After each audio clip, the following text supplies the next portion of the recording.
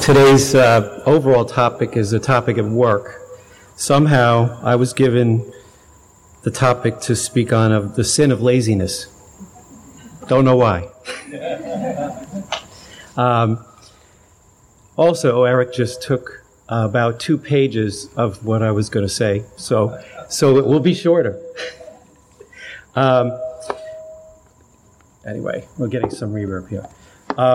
So, how many of you have ever felt or been convicted that at times that you've been lazy?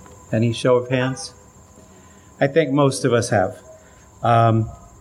When I looked into the topic, I was really surprised to see some strong words about what God says about laziness.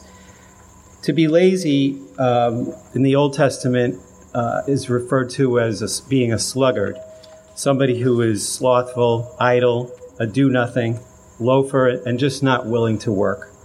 There were themes that jumped out at me, and I'll just share a few of those themes very briefly.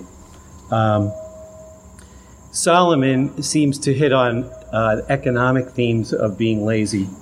Proverbs 10:4 says, "Lazy hands make for poverty, but diligent hands bring wealth."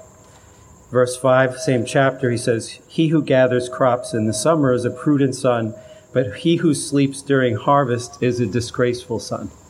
And lastly, Proverbs 19:15 says, "Laziness brings on deep sleep, and the shiftless go hungry." So, and if you research this, if you just pull up laziness, you're going to see verse after verse that Solomon addresses. I'm only reading 3. The point of it is that diligent planning and work allow us to reap the harvest. It puts food on the table, money in our pockets, and it gives us the ability to give back to God, to be a good Samaritan, and to help others with material needs. Laziness prevents all of those opportunities. Next, the Apostle Paul, as Eric read, has very strong words regarding idleness and unwillingness to work. In 1 Timothy 5:8, he says, "Anyone who does not provide for their relatives, especially for their own household, has denied the faith and is worse than an unbeliever." That took me back. I had not noticed that before. That has very strong ramifications for us who are believers. And as Eric said, the warnings against being idle and unwilling to work, don't let that person eat. So I think the overall point of Paul is laziness not only has material consequences, but it also separates us from fellowship with the body. So there is a heavy spiritual consequence. Lastly, Jesus warns about laziness in the parable of the talents. He touches on it, and I think it's important. He told of a wealthy noble who gave entrusted talents or weights of gold to three workers. 2 of them were profitable and gave back more. They invested, they worked, and provided a return on the money of this man. The third did not. He put it in the ground, he hid it.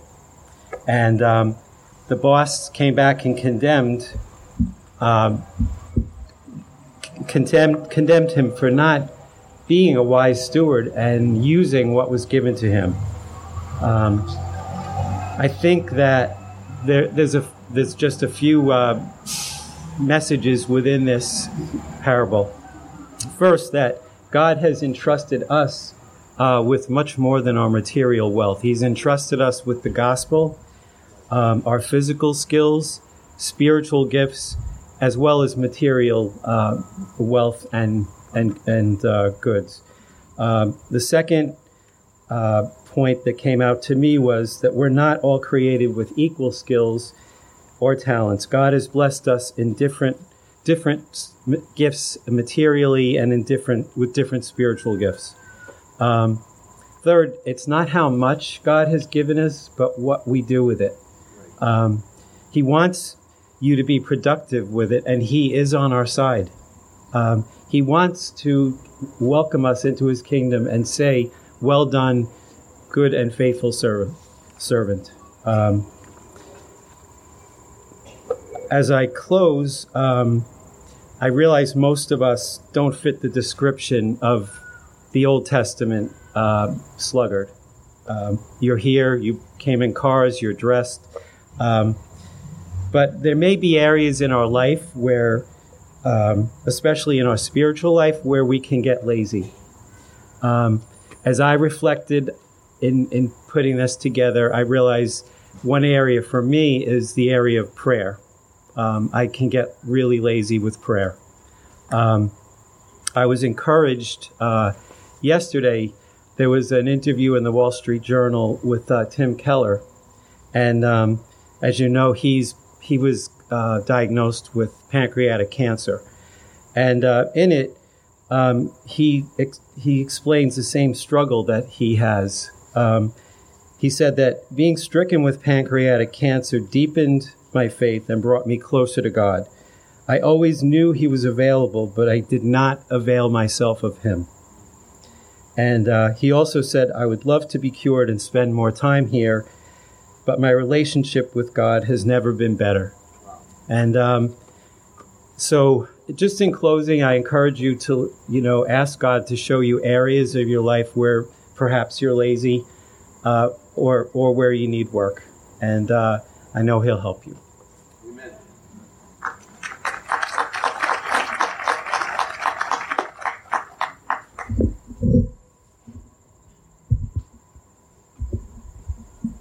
Good morning.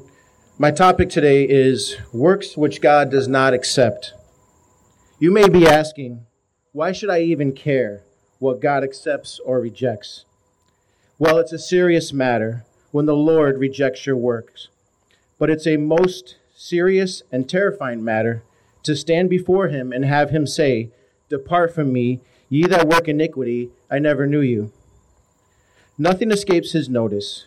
No creature is hidden from his sight, but all are naked and exposed to the eyes of him whom we must give an account. Hebrews 4:13. You could be saying, like I did, well, I'm not a bad person. I'm a good person overall. I've never murdered anyone. I've never committed adultery. Well, let's take a look in the mirror of God's Word and apply his standard to our hearts. When I was in science class, we used this stuff called litmus paper. This paper was useful to determine the pH of a solution. Now, it would only reveal whether the solution was a base or an acid. It didn't make the solution one or the other. Now, let's have the litmus paper represent the Word of God, and which reveals to us his word, reveals to us his perfectly holy, good, pure character. He alone is all wise, all powerful, truly just, and altogether true. Now let's have the solution represent our hearts, and we're going to do a litmus test. Webster says that this can now refer to any single factor that establishes the true character of something, or causes it to be assigned to one category or another. It often refers to something, in our case the Holy Bible, that can be used to make a judgment about whether someone or something is acceptable or not. In our case, righteous or unrighteous. In Matthew 5, we'll look at just two sins, the sin of murder and the sin of adultery. Jesus said, thou shalt not murder and thou shalt not commit adultery. He said, if you're angry with your brother without cause, you break the sixth commandment. Matthew Henry says about murder, anger is a natural passion. There are cases when it is lawful and laudable, but it is sinful when it is without cause. It is sinful when it is without just provocation, either for no cause or no good cause.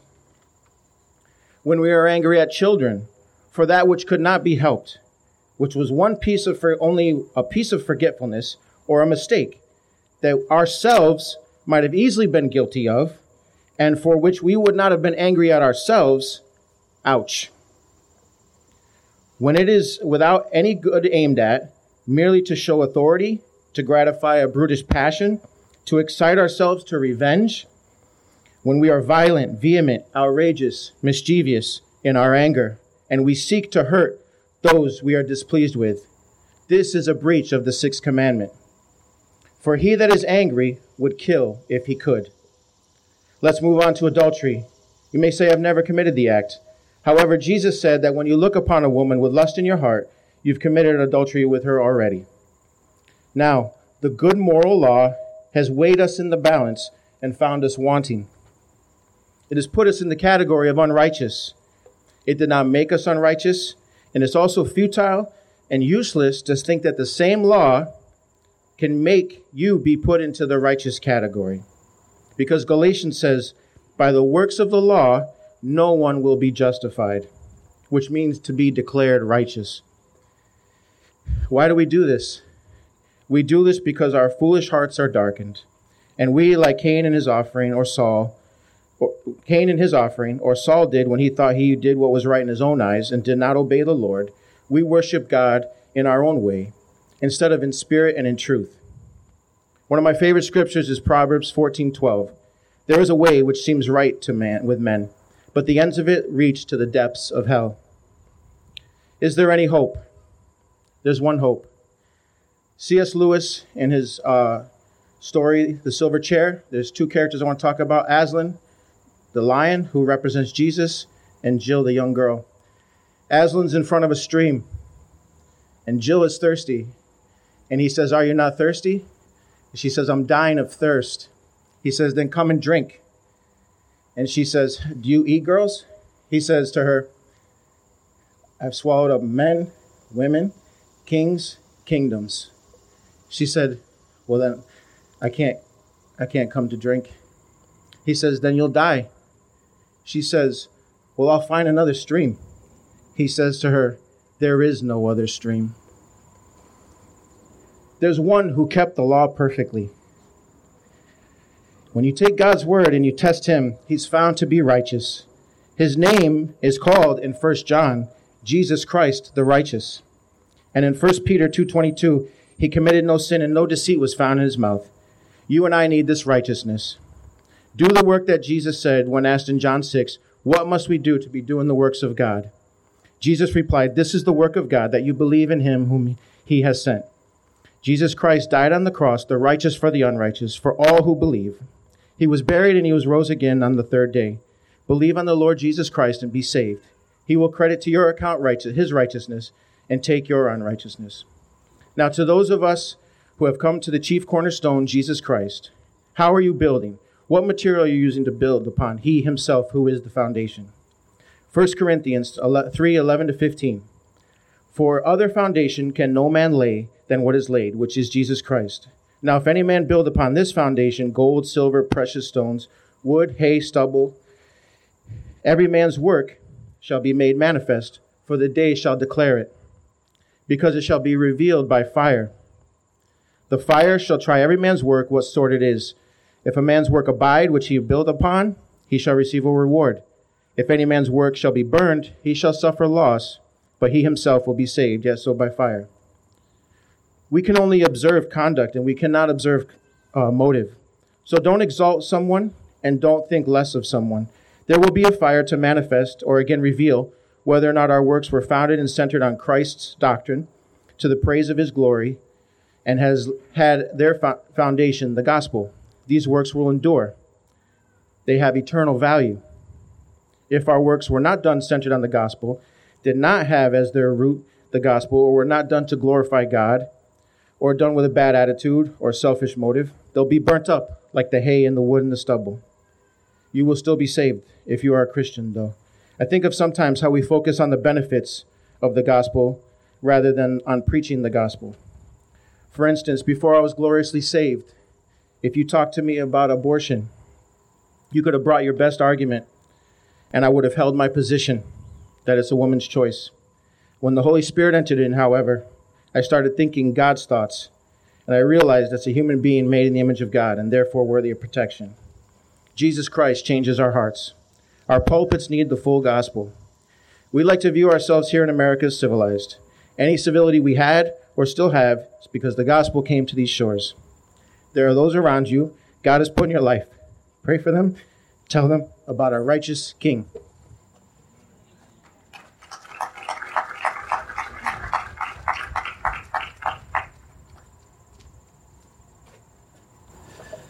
Good morning, everyone.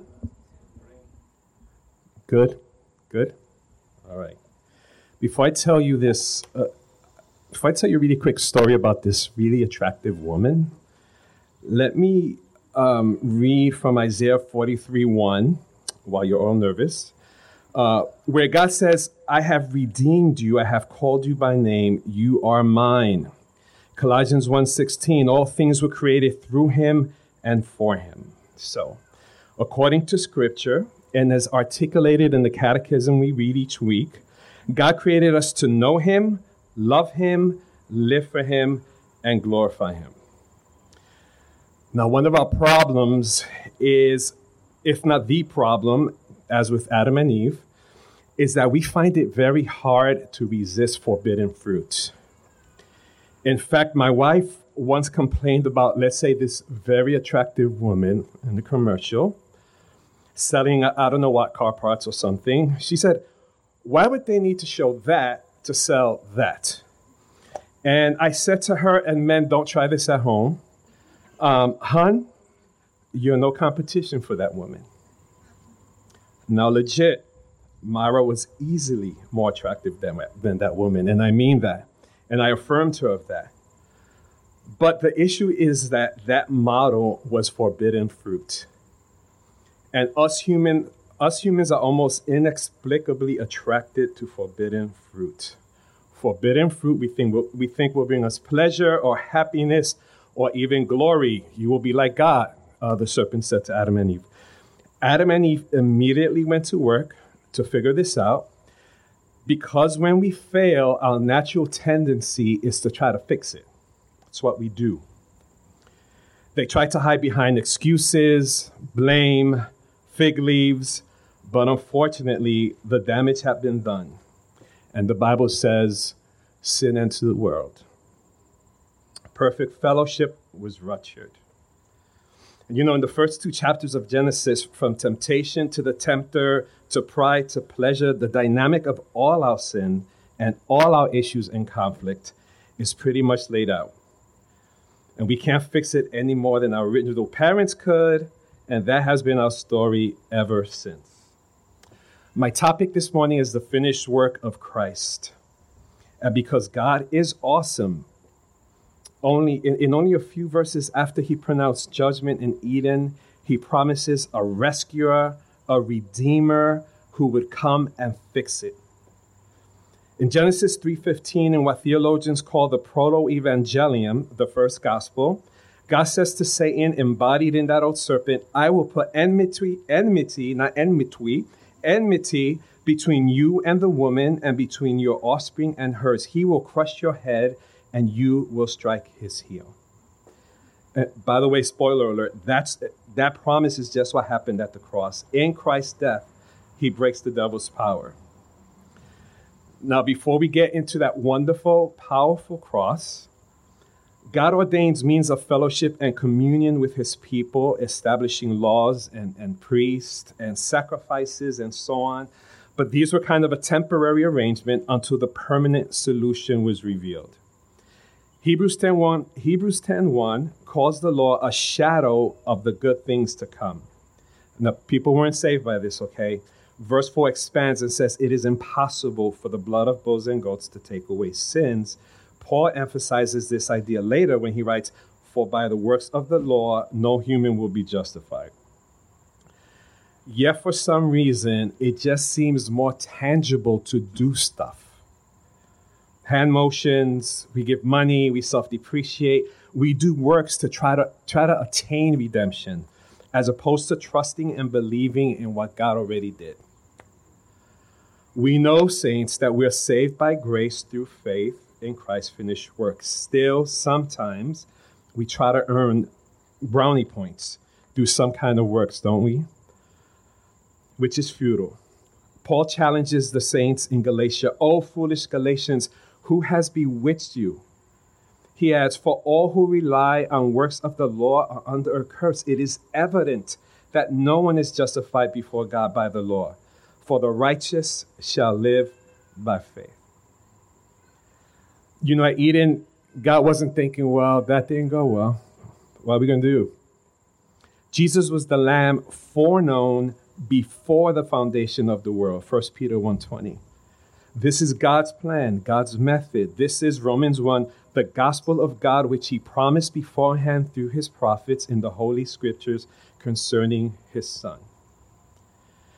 This is the perfect and perfected work of Jesus Christ.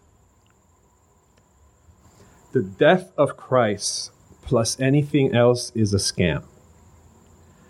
The death of Christ plus sowing financial seed into some ministry is a scam. The death of Christ plus taking up some social cause or voting for the right politician is a scam. There is no more work to do regarding redemption. The night before Jesus died, he said to his Father, I have brought you glory on earth by completing the work you gave me to do. John 17:4. When he said, it is finished, the debt owed to our Creator on account of sin was finally and forever dealt with. Christ removes our sin, and our salvation is signed, delivered, and sealed by the blood of Jesus. He provides the only solution to our sin. Jesus said, I am the way, the truth, and the life. No one comes to the Father except through me. In fact, Francis Schaeffer makes it nice and crisp. Justification comes to sinful men and women when God declares that their guilt is paid for on the basis of the finished work of Christ. Look, BC, before Christ, there was a curtain in the temple, some say about the thickness of my hand.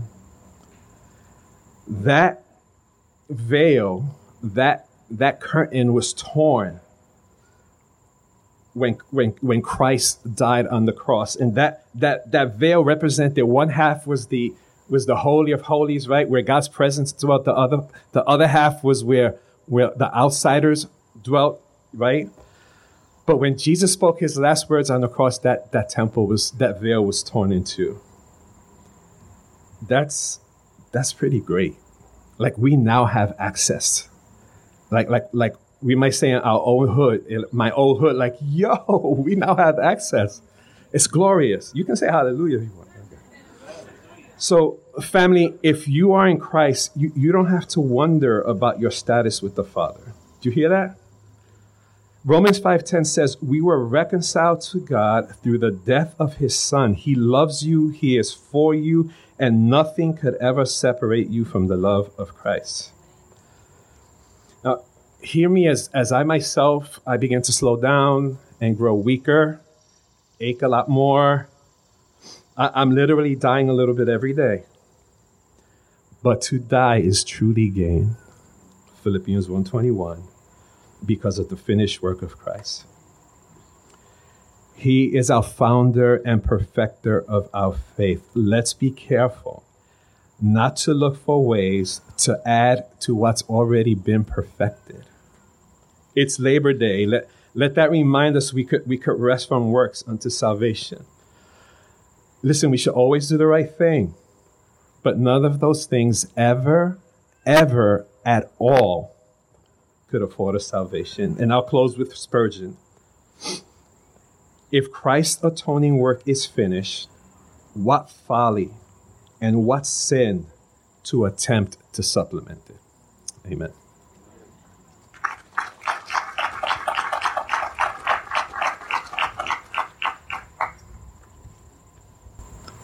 Good morning. Saved by faith apart from works. What is salvation? It is the gracious and undeserved gift of God that delivers us from the consequence or penalty of sin. And Jesus made this possible by taking the punishment for our sins on the cross. The subject matter today brings to mind Ephesians 2:8 and 9, which reads, For by grace you have been saved through faith, and this is not your own doing. It is the gift of God, not a result of works, so that no one may boast. Now this informs us that we are saved by grace through faith in Christ Jesus, and not by our own efforts or works. Grace alone, faith alone. Grace alone means that God loves, forgives, and saves us not because of who we are or what we do, but because of the work of Jesus Christ on Calvary's cross. The Protestant reformers, led by Martin Luther, recognized that saving faith has three essential aspects, and they would be the Latin words notitia, assensus, and fiducia. Notitia refers to the content of our faith, what we actually believe. For example, we believe that Jesus is the Son of God, that he died on the cross to atone for our sins. Assensus is the conviction that the content of our faith is true. And fiducia involves trust. Knowing and believing the content was not enough, for even the demons do that, as James 2:19 reminds us. Faith produces the intended effect only if one personally trusts in Christ alone for salvation. Romans 10:3, for being ignorant of the righteousness of God and seeking to establish their own, they did not submit to God's righteousness. Paul is voicing concern that rather than living by faith, the Jewish people created customs and traditions in addition to the law, seeking to make themselves acceptable in God's sight. Some people promote their own brand of legalism with extra rules to follow. They believe they can earn God's favor by what they do. And as a result, they are not trusting completely in Christ's work on the cross. In struggling with God's power to change them, they are not resting in God's power to save them. And ignorance plays a role in this approach. If those who talk about self-righteousness were to carefully examine themselves, they would see that even in their best works, there were likely impure motives beforehand and self-congratulation afterward. In this pursuit, ignorance is accompanied by pride. And over the years, there have been movements and ideologies that have sprouted up from this way of thinking. One of the more prominent ones was Pelagianism, named after the British monk Pelagius. He denied several fundamental Christian doctrines, such as original sin, total depravity, the fall of man, salvation by grace, and the sovereignty of God. He was convinced that people had within themselves the ability to avoid corrupt behavior and choose righteous living without the help of God's grace. And according to Pelagius, people are not naturally sinful, but they can live holy lives in harmony with God's will and earn salvation through good works. Pelagianism reduces salvation and sanctification to works of human will rather than gifts of God's grace. Augustine, the early theologian, vehemently opposed this, and he likened it to heresy. Subsequent church councils agreed, and Pelagius lived out the remainder of his life in obscurity. Now, Scripture is very clear. No amount of sincere human effort, whether it be discipline, self-improvement, or law-keeping, can ever substitute for the righteousness God offers us by faith in the finished work of Jesus Christ. Philippians 3:9, we read, and be found in him, not having a righteousness of my own that comes from the law, but that which comes through faith in Christ, the righteousness from God that depends on faith.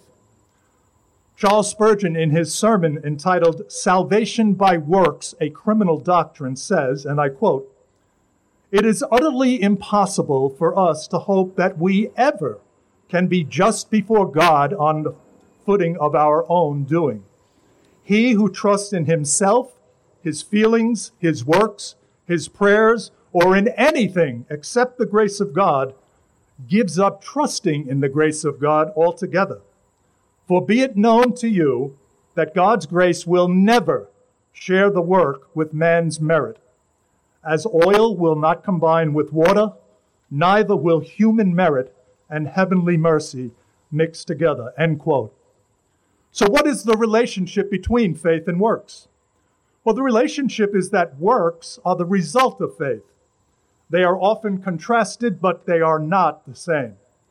And the combination of faith and works does not bring about salvation. As mentioned earlier, salvation is by faith alone. Galatians 2:16, Paul writes, "Yet we know that a person is not justified by works of the law, but through faith in Jesus Christ." Paul was determined not to have the concept of salvation by works gain a foothold in the church. He fought for the concept of salvation by faith and against any thought of righteousness by obedience to ceremonial law. Now, at the same time, Paul is not saying that the law is bad. In Romans 7:12, he writes, "The law is holy, and the commandment is holy and righteous and good." What he is saying is that the law can never make us acceptable to God. However, the law can still be important in the life of a Christian. It guards us from sin by giving us standards for behavior, and it drives us to trust in the sufficiency of Christ. Once again, bear in mind that our works are not added to the sacrifice of Jesus. Isaiah 64:6 reminds us that our works are seen as filthy rags before God. Now, all of the preceding is not to suggest that we are to be exempt from doing good works.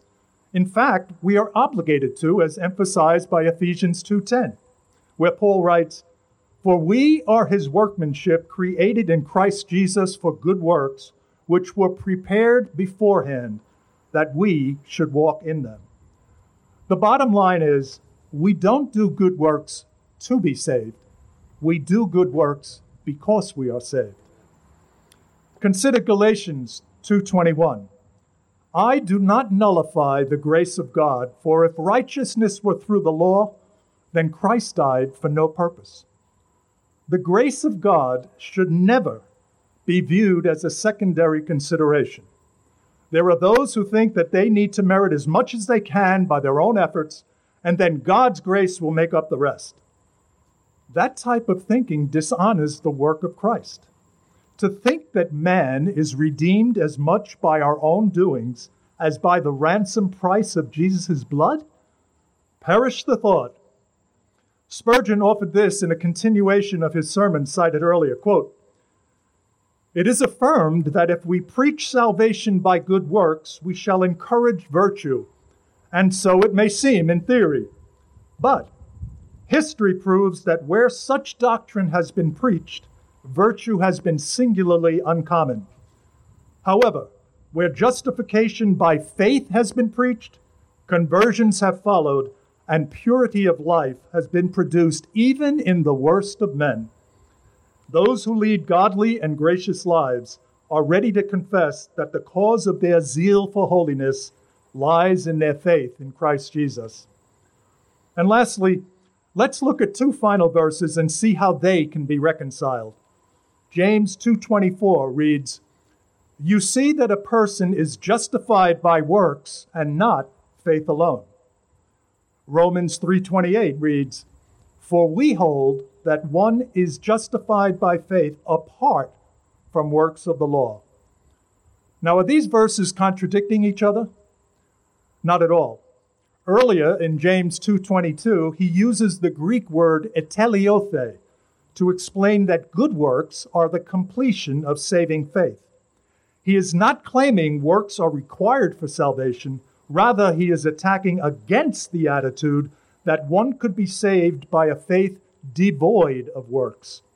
He is saying that faith expresses itself in action as the evidence of a faith that already exists. And James affirms Paul's teaching by contrasting true faith with false or dead faith. And the order of the two is very important. Faith always precedes works. Dr. John Kessler, Professor Emeritus of Moody Bible Institute, wrote this in the February 2019 issue of Today in the Word, quote, "The believer's good works belong to the realm of sanctification. Sanctification follows justification. We contribute nothing to our justification, but we cooperate with the process of sanctification." In Romans 3:28, Paul is summarizing what he wrote earlier in the same chapter. It serves as a useful and concise proof that our salvation is never dependent on deeds, rituals, sacraments, or any other behavior. In closing, let's be reminded why God saves by faith. Faith eliminates the pride of human effort. Faith exalts what God has done, not what we do. And faith is based on our relationship with God, not our performance for God. Martin Luther very astutely put it this way, quote, "Justification is by faith alone, but not by faith that is alone. The faith that justifies is a fides viva, or a living faith, a faith that is alive, and you know it's alive when it manifests itself in the fruit of obedience."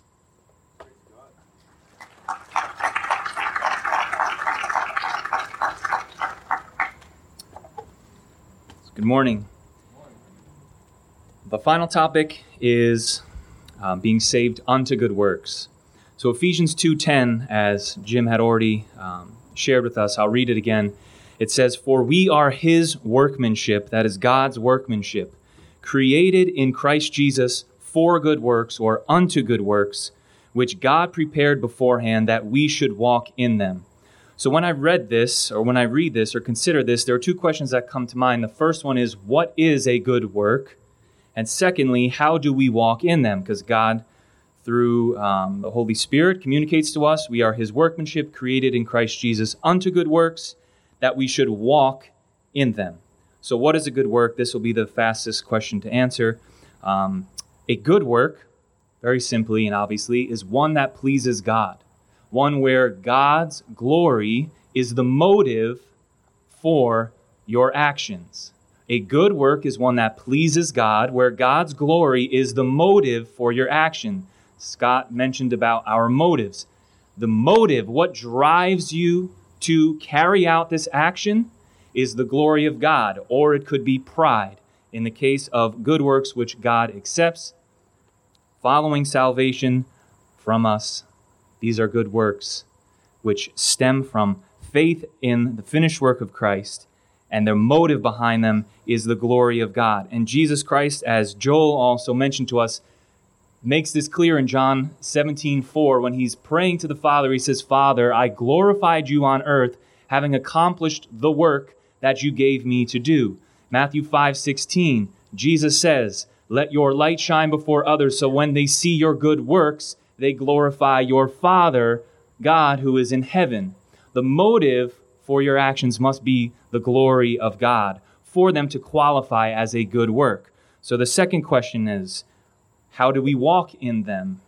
I'll give you an illustration. It might not immediately ring with you, but allow me to elaborate and then explain it. When you're firing a handgun, there's this concept known as front sight focus. Front sight focus. Now, on a handgun, you have two sights. You have a front sight and you have a rear sight. The front sight is one single post. It's found at the very end of the barrel of the firearm. The rear sight is two posts. Think of a field goal post.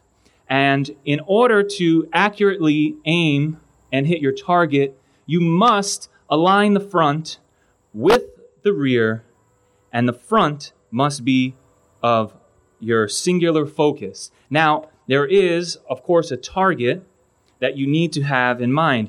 And in many cases, when you're firing a handgun, the target is going to be in sight, but blurry and somewhat out of focus, because your target, your aim in this case, will say it's pleasing God, glorifying God. Your target is known, it's visible, but your focus is the front of this firearm. This is where you need to focus. The reason for that is the front focus will communicate to you where your firearm is relative to the target.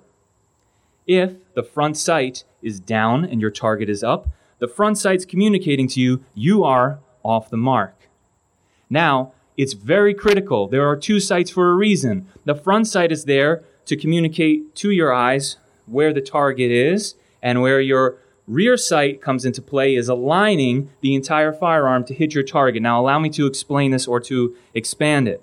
And this is actually one key point before I go and expand it.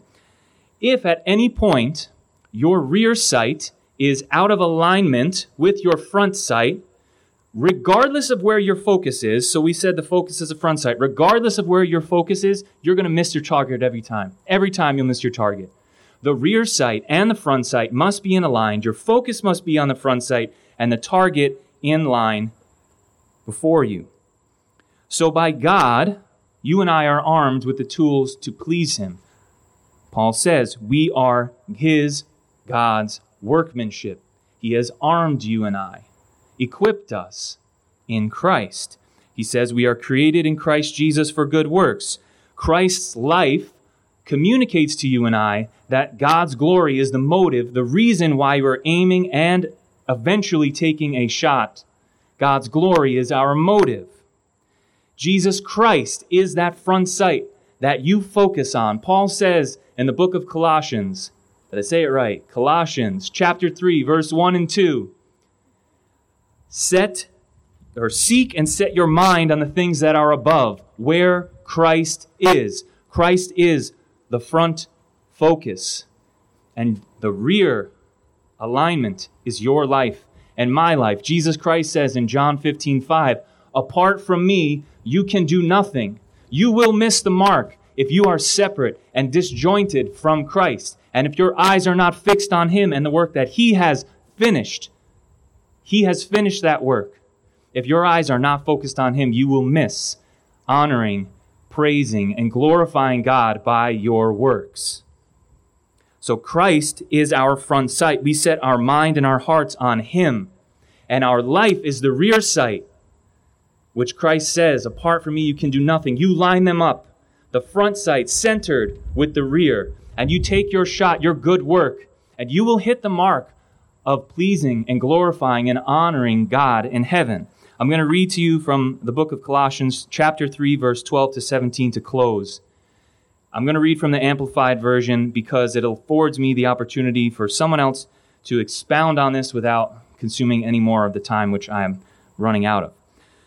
But notice in the first few verses that I read, what is being said is actually a description of the character of Christ, the very person that you and I must be focused on, singularly focused on. And then the verses that precede it communicate to us how we will act in alignment and in concert with what we have seen in Christ and continue to see in Christ. So allow me to read, please, Colossians 3:12 through 17. So, as God's chosen people who are holy, set apart and sanctified for His purpose, and well beloved by God Himself, put on a heart of compassion, kindness, humility, gentleness, and patience, which has the power to endure whatever injustice or unpleasantness comes with good temper, bearing graciously with one another, and willingly forgive each other if one has a cause for complaint against another. Just as the Lord has forgiven you, so should you forgive. Picture Christ on the road to Calvary. Has He not displayed these characteristics so perfectly? A heart of compassion, of kindness, humility, gentleness, and patience. He endures the injustice that we earned willingly. Focus on Christ. See His perfect and incredible character and nature. Verse 14, beyond all these things, put on and wrap yourselves in unselfish love, which is the perfect bond of unity, for everything is bound together in agreement when each one seeks the best for others. What did Christ do? He came down to this earth not to exalt Himself, but to raise you and I up to be children of God. Verse 15, let the peace of Christ, the inner calm of one who walks daily with Him, be the controlling factor in your hearts, deciding and settling questions that arise. To this peace, indeed, you were called as members in one body of believers, and be thankful to God always. Verse 16, let the word of Christ have its home within you, dwelling in your heart and mind. Train one another with all wisdom, singing psalms and hymns and spiritual songs with thankfulness in your hearts to God. Whatever you do, and this is the most critical verse, whatever you do, no matter what it is, in word or deed, do everything in the name of the Lord Jesus and in dependence on him, giving thanks to God the Father through him. Pleasing God is our motive. Christ is our focus. Your life must be aligned with him and his word. And when those happen, you will aim and successfully hit the target of pleasing God. Let's pray. Lord Jesus Christ, thank you for the work that you have brought to completion, that there is no more work to do regarding salvation. Praise be your name. No more work to do regarding salvation. But Lord, you have graciously called us into this labor of glorifying you and honoring you. Our prayer and our plea, Lord Jesus Christ, is that you keep us near to you. May we not wander from you. May we abide in you and focus on you. And may our lives be in alignment with you, that you, God, above all, would be glorified. We pray this in the name of Jesus Christ, our Savior. Amen.